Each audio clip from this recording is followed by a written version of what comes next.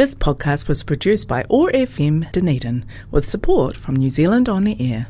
Otago Access Radio, in partnership with Otago Polytech, brings you Blowing Bubbles. Blowing Bubbles brings you positive conversations with people in their bubbles around the world. How are people living their bubble lives? Working from home, keeping kids entertained, and staying connected and getting exercise. And how are these things presenting us with the opportunities to find new ways of living? Every weekday, the Sustainable Lens team of Samuel Mann, Shane Gallagher and Mara Karatai reach out from their bubbles to chat with interesting and positive people around the world. Broadcast on Otago Access Radio 105.4 FM and streamed and podcast on oar.org.nz and sustainablelens.org, bringing connection, joy, kindness and peace in the days ahead. Welcome to Blowing Bubbles, positive conversations with people in their bubbles, their safe spaces around the world. I'm Samuel Mann. I'm in Sawyers Bay, Dunedin. And I am joined from, I think he's at the Polytech today, he's got a background on, by Phil Osborne. Kia ora, Phil. Kia ora, Sam. Good to catch up. We've had you on before. When we get to the questions at the end, I'm going to expect the same answers, so I can hope you remember. How's your bubble life going? Yeah, pretty good. It was actually quite different coming back to New Zealand to resume bubble life here, having escaped it for a little while to head to Germany for the resumption of international teaching. That sounds fun. When I last saw you, you were flying out the next day, and the challenge was planning to get back. Yeah, I have actually talked about this with quite a few people since coming back, that the most complex part of organising the trip was actually the return to New Zealand and all that engendered, given that originally I thought it was going to be the problem arriving in Germany and providing enough evidence for them, but that didn't end up being the case, not only in reality but also in theory, as everybody thought it was much more difficult to get permission and required a whole bunch of things to be done that actually Germany, and I'm assuming the rest of Europe, didn't actually care about anymore. I saw that the other day. I saw a thing that say, is the pandemic over? No, it's just that we've stopped caring about it. Yeah, and that would probably be I don't know if we've stopped caring. I think we've stopped ascribing the importance that we gave it. I think people are still conscious of it, but that the worst of the peaks seem to have gone through the rest of the world, while New Zealand, I don't know, my experience that I talked about with people over there was that it became very real in New Zealand, or especially in Dunedin, in February and March this year with the Omicron variant, and that the previous 2 years hadn't been so significant in New Zealand, whereas over in Europe it felt like they were already 6 months beyond their peaks, and so other things had started to get into their minds. In particular, and we'll talk about this a little bit later, in particular, their local geographic issues like war with Russia. Just a minor thing. So Yeah. what were you in Germany for? So this was the resumption of a great project implemented by FHWS. I go to the campus in Schweinfurt, but it's across both of their campuses, where they have had what they call an International Teaching Week, in which they invite academics from around the world to basically teach a week-long summer school. At the Schweinfurt campus, which I attend, which it concentrates on engineering and business, they have about 8 to 12 international academics, but across both campuses, I think the number jumps up to something in the 30 to 40 international academics who have some connection and maybe even some formal arrangement with exchange arrangements with FHWS. And this year I was delivering a course on, what was it called? Oh, marketing in the digital age. Do they want something new each year? No, no, although each year your course is peer reviewed by faculty to see how it fits into their program, but then is also voted on by the students in terms of them enrolling in your paper. And if you don't get 20 enrollments, then you don't go. It doesn't go onto the schedule. So there is some pressure to make sure your content's contemporary, let's say. And I have been twice before and delivered something completely different. What's the take-home message from that course? Well, it was interesting. It was an interesting exercise from my end as well, in the fact that it's a course that we haven't delivered at Polytech in Dunedin yet, but was forthcoming. So it was a little bit of a trial, and also it enabled me to think about where Europe was in terms of digital marketing practice compared to New Zealand / Australasia. So the take home was that the fundamentals of marketing remain the same. It's just the tools that have changed, and that the tools, the digital marketing tools, are actually reaching burnout a lot faster than some of the traditional methods that marketing has used. For example, the product life cycle of the social media platforms seems to be burning out much quicker. For example, not many, and I guess it is reflected in New Zealand a little bit. There was not many of the learners over there who use Facebook at all for anything, and in fact, not even using Google so much, that using Amazon as their search engine, especially when it came to products or whatever, and that would be their first basis because it includes all the product reviews, and they would get a base price from Amazon, and then they would go out and look at what other suppliers were offering. So there was some interesting aspects of it taking place in another continent. You said that the life cycle of the platforms is getting faster. Is the life cycle of, I don't know what to call it, issue management, product issue management, must be getting really fast? Yeah, I think so, although I think the lockdown had a similar effect on people over the last 3 years, where people tend to slow down and traditional things were re-emerging. I guess the best example of that, and a possible guest for future Blowing Bubbles, is a colleague who hosted me over there, Dr.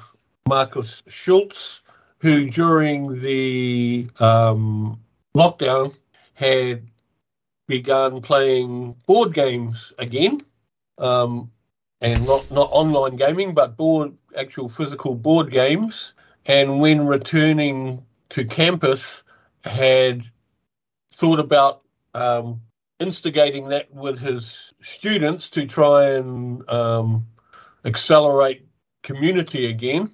And on the first night of offering it, had 30 students turn up to play, and in a fortnight's time, the second time he did it, had 120 students turn up to play, which he has now turned into a bit more of a research project about why is that, and also how gaming and people's interaction in gaming can be used to assess the development of soft skills. So yeah, talking with Marcus about that, about how it sort of came out of that return to something traditional, and how that has now seemed to have got a lot of traction in the, what I don't know what we're calling it. Are we calling it post-pandemic environment yet? I don't know. We were talking the other day about we didn't have a word for the bit between lockdowns. Yeah. We've got to find a word for that first, and then you're right, because it's the whatever it is now. Yeah, and whatever it is now, I think was one of the big differences that I did experience. That you can read a lot of things about what's going on in the world, but the actual experience of getting there is quite substantively different. And I mean, even with Germany, which is well known for its bureaucracy and quite a lot of transparency in its policies and stuff throughout the EU practice, that I had gathered a picture of it being quite. I was expecting it to be quite strict, and especially with outsiders coming in all the way from New Zealand. But my first interaction at the customs border police was a request to pull my mask down, which I thought was so that they could check the photo on my passport. But it was actually, his words were, "You can take that off. You don't need masks anymore. You're in Germany," which was quite unusual. And that only took him 30 seconds then to stamp my passport, and I was into the country. I'm not even sure whether he checked my international vaccine passport that you're required to print out. I'm assuming they're relying on the airlines to police that. Yeah, but certainly had no issues once I was in country in Germany, for sure. Let's take a time that's perhaps celebrating a time that wasn't so free in Germany, or the transition from that. Let's have Pink Floyd. Is there anybody out there? Why this one? I don't know.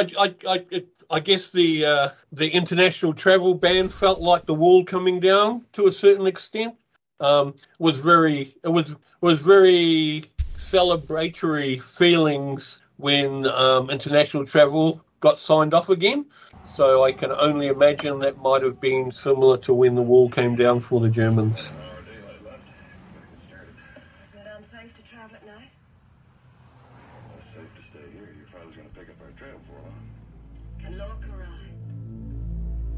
That's right. Okay, time to go.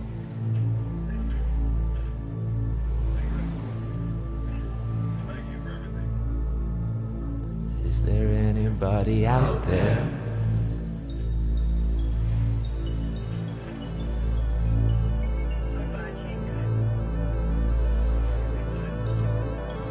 Is there anybody out there?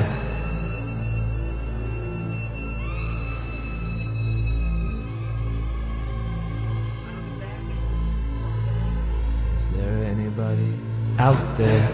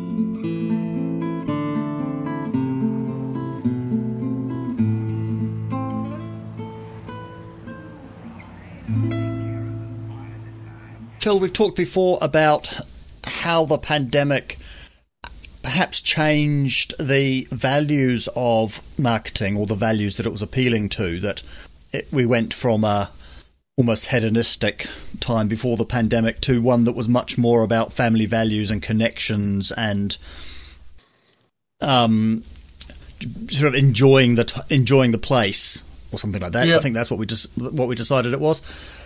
What are we looking at now? Yeah, I think some of that has transferred across. I think some more of that, what will we call it? I think that hedonism is starting to re-emerge, but probably not so much in its symbolic nature. We were talking in this marketing course about the functional, hedonic, and symbolic elements of value, and that in more modern times, I guess, the hedonic and the symbolic has become more important over time, whereas perhaps after COVID and being locked up, the symbolism of your consumption is not so important, but there's still that pleasure-seeking element as being part of the messaging and part of the consumption cycle for sure. I think there has been a re-examination of the importance of function in the value equation, like making sure that things are performing to expectations. I think that sneaked back in a little bit, possibly because being locked in your house, you were pretty disappointed if things didn't work as expected and there was no quick fix, whereas, when you're out and about, you can probably replace an option or replace something that's not working reasonably quickly. So in terms of that, I think we still have that fluidity in terms of value formation. In terms of the big V values, I think whatever was at the forefront during lockdown or came to the forefront for the individuals during lockdown has become more embedded, yeah? So I think people were dealing with waste a lot over lockdown, so that sustainability aspect of consumption raised its head because you really had to think about what you were doing and the consequences of your actions and stuff like that. So I think there was some of those big values, whatever they were for you during lockdown, have now translated into consumerism going forward. I think that also has had an effect on the organisations who went through that same, let's call it navel-gazing time. That organisations really had to re-examine their purpose and their business models. I'm not sure whether that's any different across the international divide. Just like the thing that makes me think about that currently is how coming out of lockdown, as we talked about, a lot of organisations have realised that business as usual isn't going to cut it anymore, right? And that there isn't going to be an automatic reset, and that should we call it social license for business has, I want to say not contracted, what's the word? Got smaller. Like the right to be in business is not as out there as it used to be.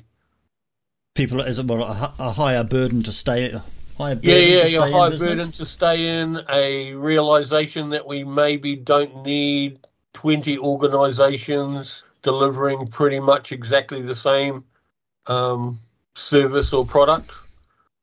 We talked initially a lot about pivots.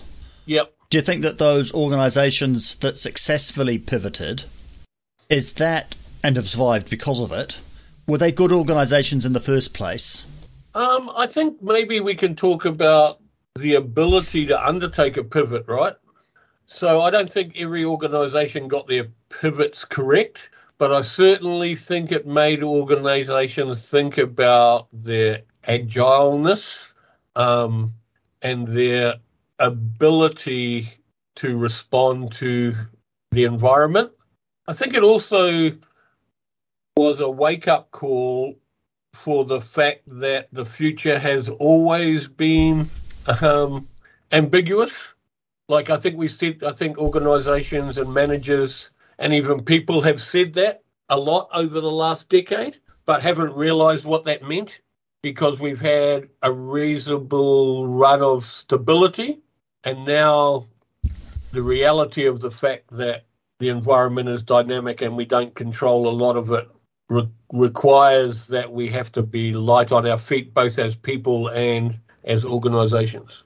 So I think some of the stuff that we were talking about prior to lockdown, agility and lean thinking and those sort of concepts, became much more real for mainstream businesses rather than just those 10% that were already practicing them beforehand.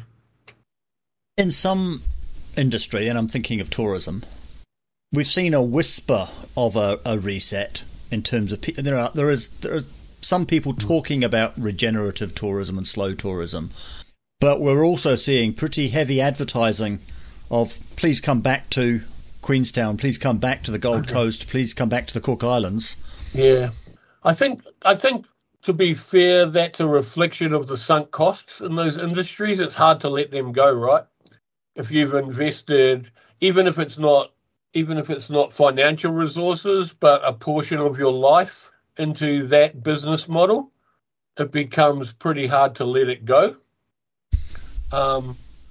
Especially when, for a lot of people, especially in the tourism industry, that was the only positive that they could look to during the lockdown, was this return of the tourist.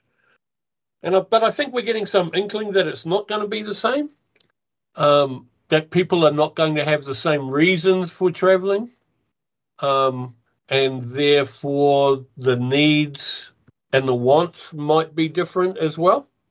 I mean, I was thinking about, from the tourism perspective, what type of customer, for example, would be prepared to come on a 3-month backpacking trip to New Zealand now, given the very real possibility that getting stuck here due to lockdowns may be quite real, as some of our friends and colleagues would have experienced with their trips to Australia. And also the whole idea of, for New Zealanders travelling away, can I get back to New Zealand within a period? That was, I think, to be fair, that was the biggest issue on my mind while travelling overseas, was keeping up to date with what's going on in New Zealand and the possible changes that they might make, plus the already reasonably high barrier for entry that they require for people coming here. New Zealand has always been on people's bucket list, and in the last few years we have seen I've seen an increasing number of people saying, it's a shame I never got to New Zealand, but we can't travel there because of the carbon. Yeah. Are you thinking that's, when you're in Germany, did people say, I'm still planning on getting there?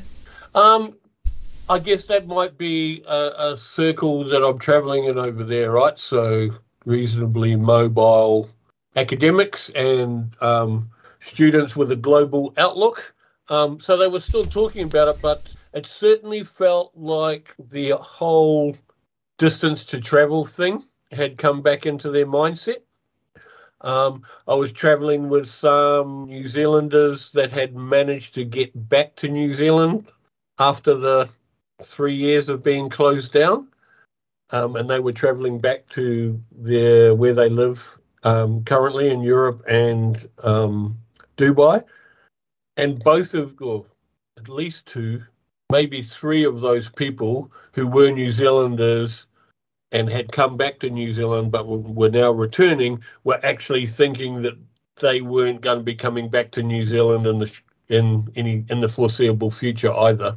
Some of it perhaps for the carbon stuff, but I think mainly because they realised how far away New Zealand is, and that it is that 12 or 14, or from Europe, 28 hours, and that how different is what we've got in terms of geography. Yes, the culture maybe, but in terms of geography, can't I see some fjords in Scandinavia? Can't I see some beaches and rainforests in places that are a little bit closer to home? That was the sense that I got, is that they were really, if they were considering it, they were really looking for a substantive reason. Bubble Sprite of the Forest of Orokonui, Dunedin's favourite goddess, Tahu Mackenzie. Kia ora koutou, ngā mihi aroha nui ki a koutou ko taua hau. I hope you're all having the best day, beautiful superstars in your beloved universes. And I really hope, wherever you are, whatever's happening around you, this journey that we're all on together is proving to be very rewarding, very sustaining, and illuminating for you more and who you are. Triumph of nature's art, perfect, unique, and here, making things better. Thank you. Now I know that for us all, the last more than 2 years have been very tough. We've had to really change so much about living our lives, and we've never had to deal with these sorts of things. Of course, we are dealing with all of this collectively, not only with our fellow human animals, but also with all life, infinite web. And this process of cultivating compassion, cultivating understanding and connection in new ways has been so revolutionary and helpful for me, I know, and I hope for you too. We have been able to be vulnerable and ask for help when we need it. We have been able to talk about the impact of this pandemic on all our lives and share our feelings with the expectation that support will be forthcoming. And these sorts of courageous conversations are so important, especially if we are unacquainted with them. This very process of opening up to one another, opening up to ourselves, making sure that we are aware of how our whole ora tēnā and well-being is progressing is so important. I'm talking to you, of course, from the very cosy white temple in my mansion, and I've got the heater on and the electric blanket on, and hopefully a lovely warm cat at some stage will arrive, Captain Arthur Hastings, and I'm pouring through these folders of old acquitted grants and funding applications that have been put through over the last, more than 16 years at Orokonui Eco Sanctuary, my heart's home workplace. And of course, we are all struggling to find funding at the moment. So it's my mission to go through all of these old funding applications and find ones that are still viable and relevant for the kind of funding that we need. And it's really fascinating for me. And of course, I never saw this side of things. I've always really enjoyed prancing about with various people of various ages in the forest, and that's been my main focus.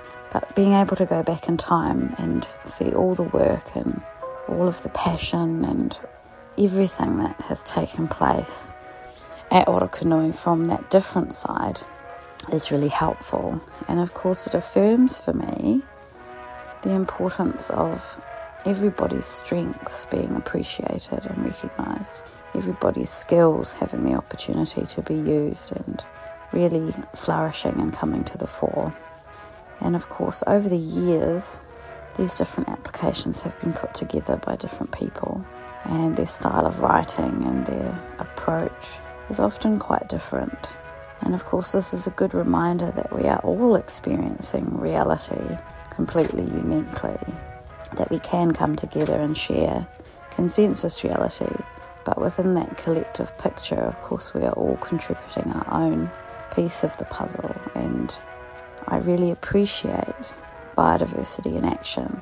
I love the different viewpoints and the different ways of doing, being, seeing, feeling, different ways that we experience the world, that we express ourselves in the world, that we connect with the world around us. All these things are such a pleasure to behold. So I really hope for you, wherever you are and whatever's happening around you, that you are having the opportunity to contribute with your unique skills and gifts, that you are feeling these gifts are being recognised, that you are feeling these gifts are being appreciated, that you can give that love and appreciation to yourself first and foremost, and also be inspired by the contributions of others. It's wonderful that we can give each other such inspiration. It's wonderful that we can give ourselves the love and support that we need. It's wonderful that we have our consciousness. Our consciousness is so flexible and ever changing, ever growing, ever evolving. And something that I love, of course, with our consciousness is that we really can go anywhere and do anything. We really can harness our imagination to give ourselves new perspectives, give ourselves new understanding.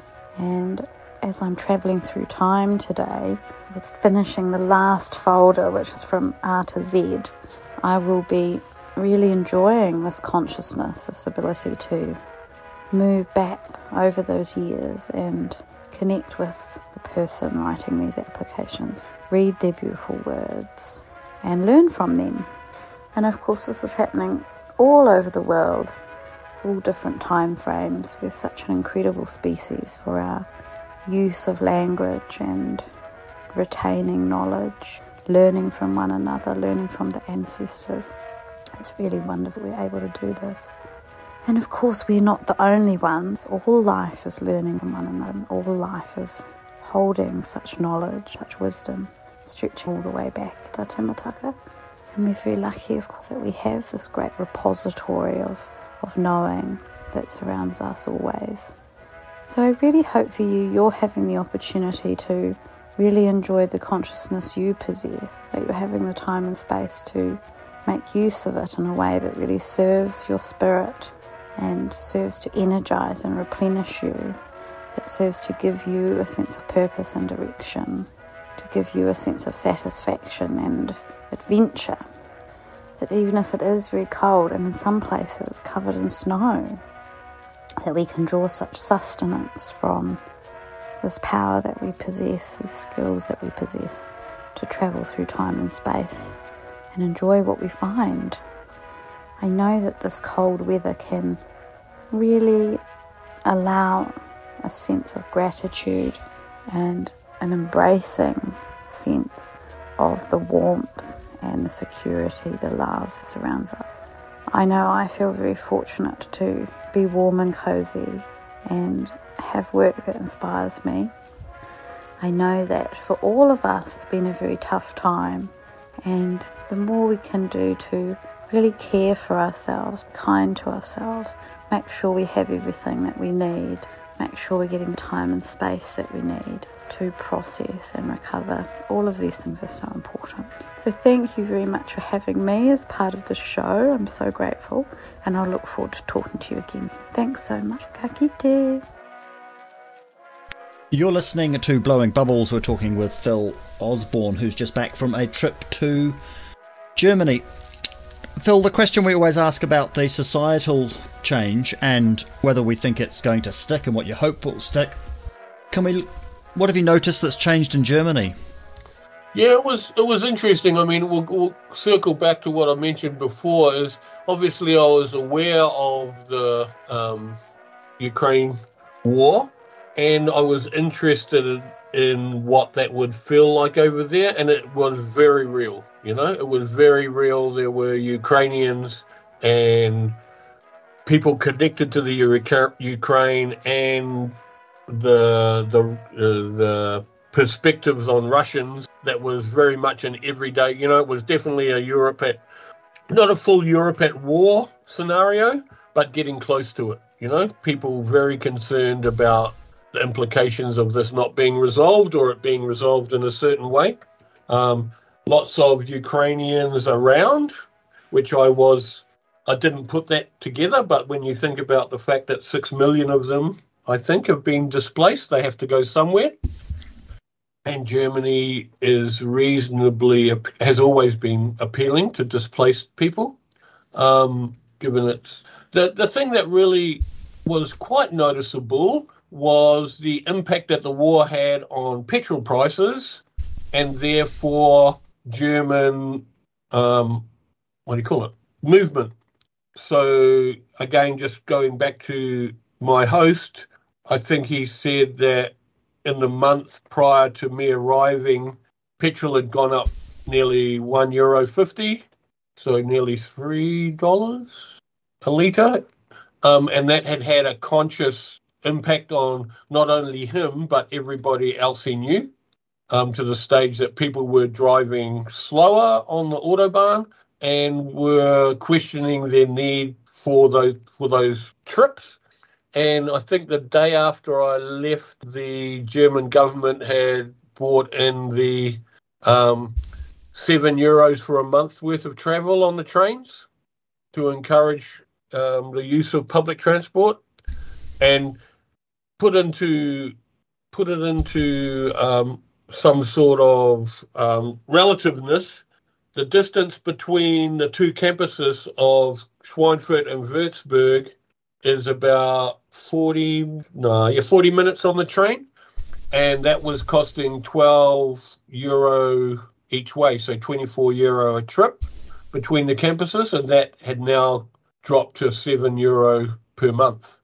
Wow. So they were expecting, even though their utilisation of public transport was quite high, they were expecting it to go through the roof. I hadn't followed up on that. But certainly the students were really looking forward to the mobility that was going to allow them, and also the fact that it was going to get traffic off the road. So those things, which aren't related to COVID, but are certainly related to war. It's like one of those things you can't imagine that the fuel prices are going to rebound back to what they were.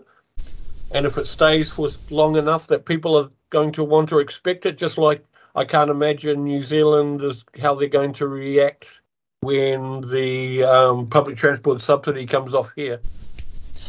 Did those students, are they mostly German or is it international? No, they're mostly international students, to be fair.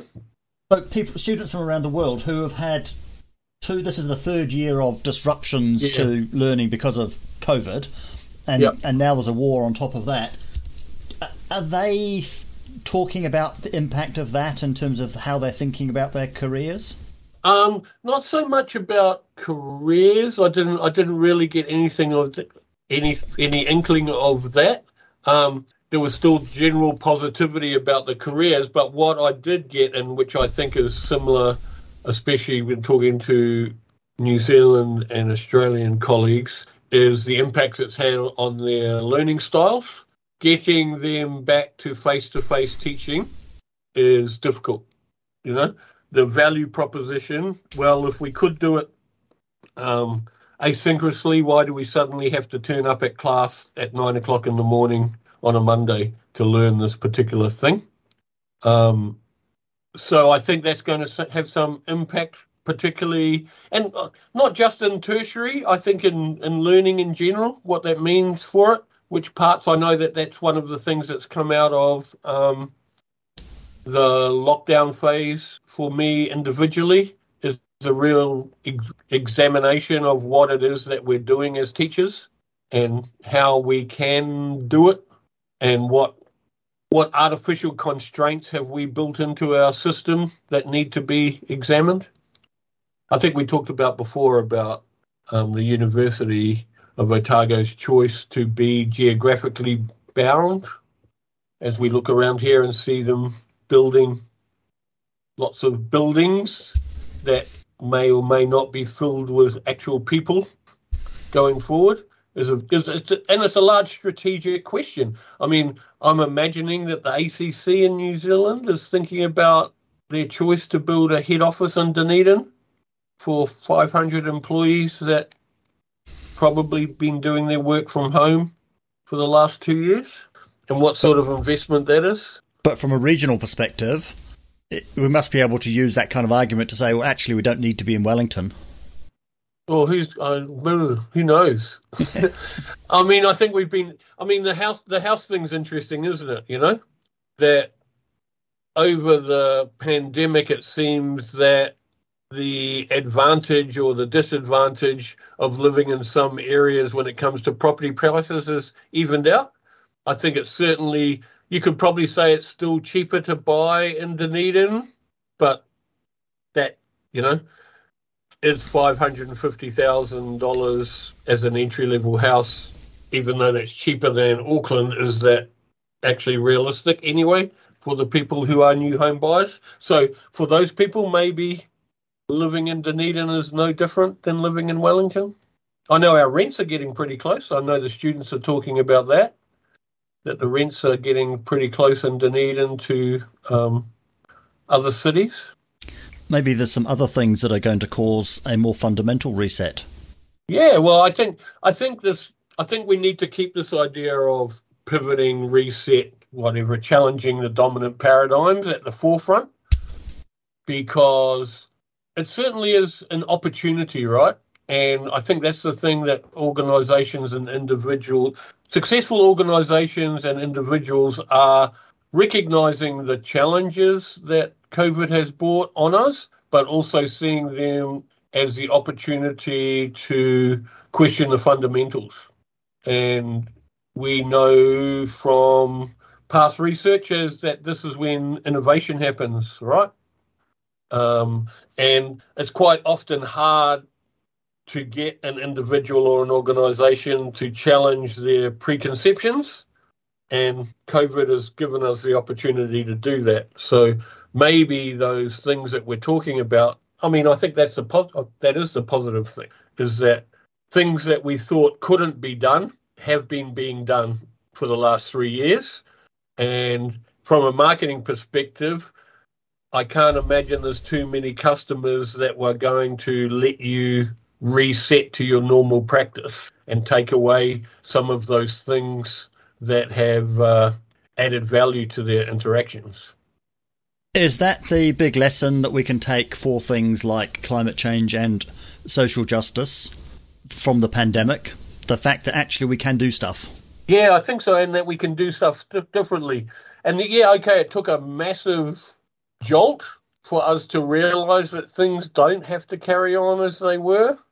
But we've realised that now, and I don't think there's any organisation, and whether that's a government department or a commercial organisation, that can say in the future, we can't do that because it's too hard, Well, actually, the last 3 years have been too hard, and we've got things to work.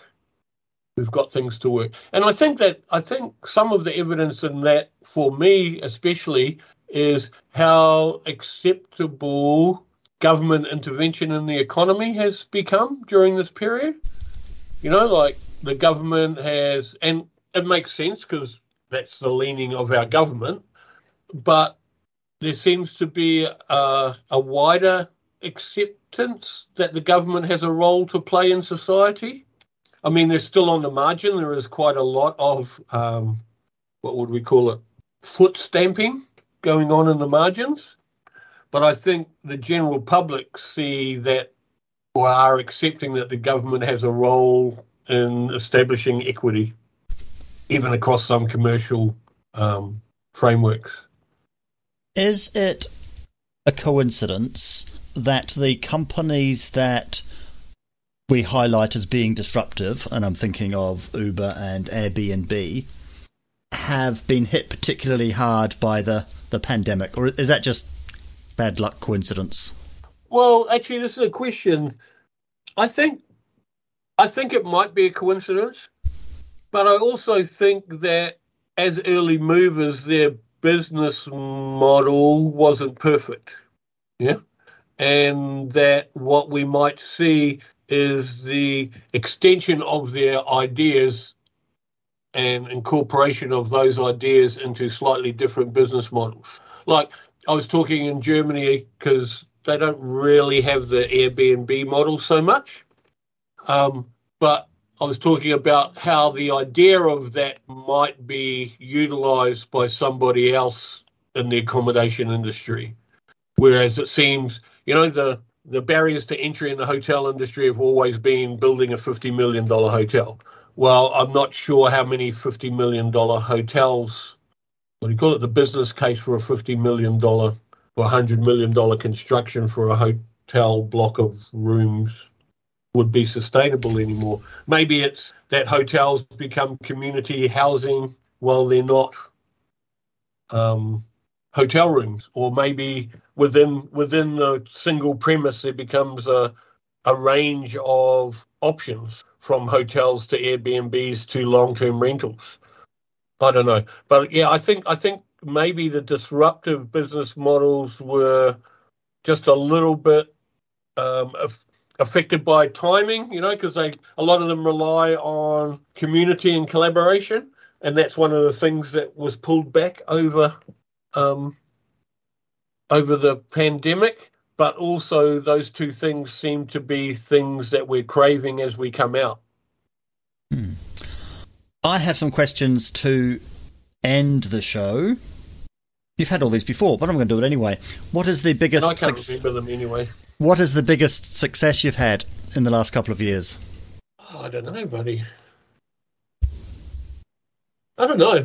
I mean, I am very much focused on the impact of the pandemic on my practice, and I think I've probably had the opportunity to become better at what I do as a teacher. But also, I think I'm just looking at one of your slides. I think the organisations that I'm talking with are becoming more mature in the sense that they're thinking in the way that I would have liked them to be thinking 5 years ago. So in terms of a success, I think that's not my own success, but I think that's a societal success, is that we're pushing out towards those margins and that purpose is becoming a much more substantial part of the conversation. What's your superpower? I keep being told that it's explaining complex things simply. Are you an activist? We all are. I'm pretty sure I said that last time. We all are, and it's on a continuum, right? And some people are up the front carrying the signs, and some people are in the back lobbying and creating advocates and allies.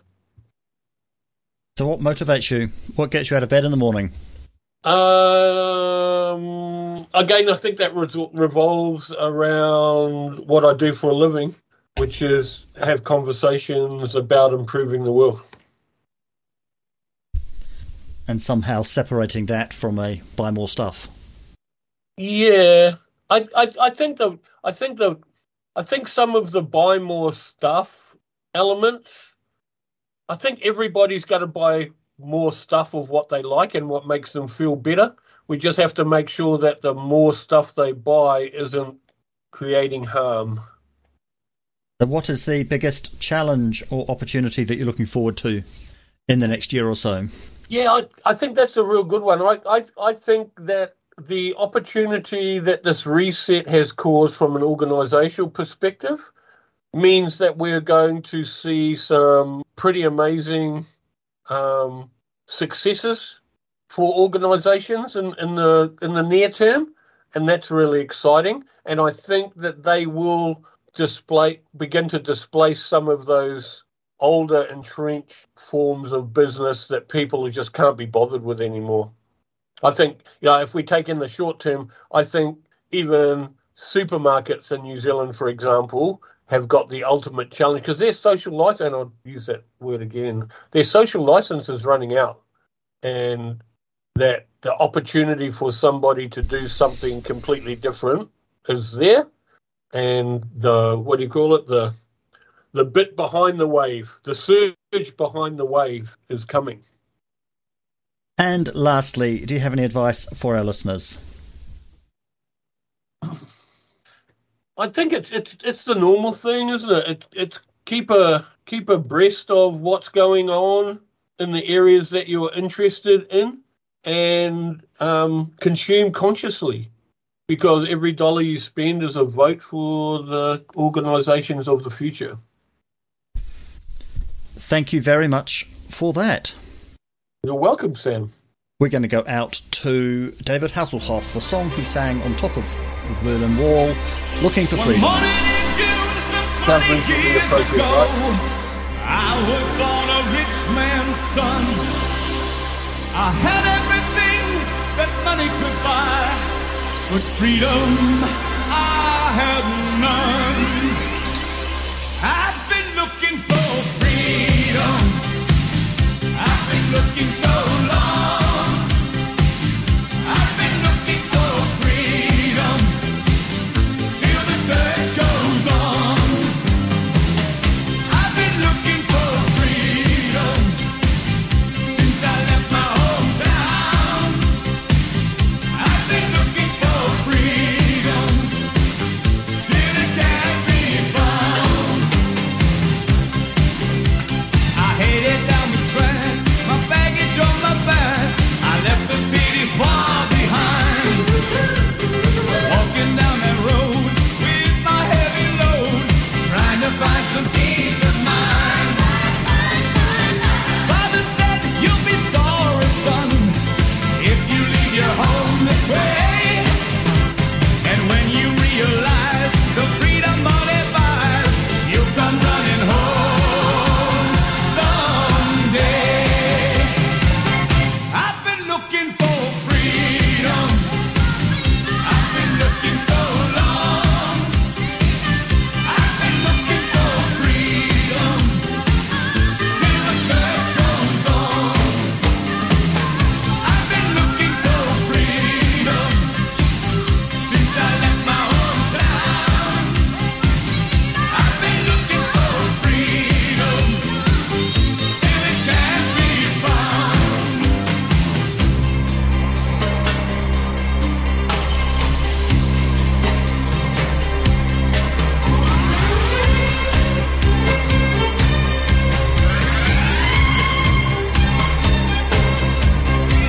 I paid a lot of dues, had plenty to lose, traveling across the land. Worked on the farm, got some muscle in my arm, but still I'm not a self-made man. I'll be on the run for many years to come. I'll be searching door to door, and given some time, someday I'm gonna find the freedom I've been searching for. I've been looking for. You've been listening to Blowing Bubbles, positive conversations with people in their bubbles, their safe spaces around the world. Brought to you by the Sustainable Lens team, which is brought to you by Otago Polytechnic. We're broadcast on Otago Access Radio every Monday, Wednesday and Friday afternoons at 3 and streamed and podcast on oar.org.nz. You can find us on Facebook and subscribe wherever you get your podcasts. We had a contribution today from Tahu Mackenzie. I'm Samuel Mann in Sawyers Bay, Dunedin, and I have been joined from Otago Polytechnic in Dunedin by Phil Osborne. That was Blowing Bubbles. We hope you enjoyed the show. Ngāti wā.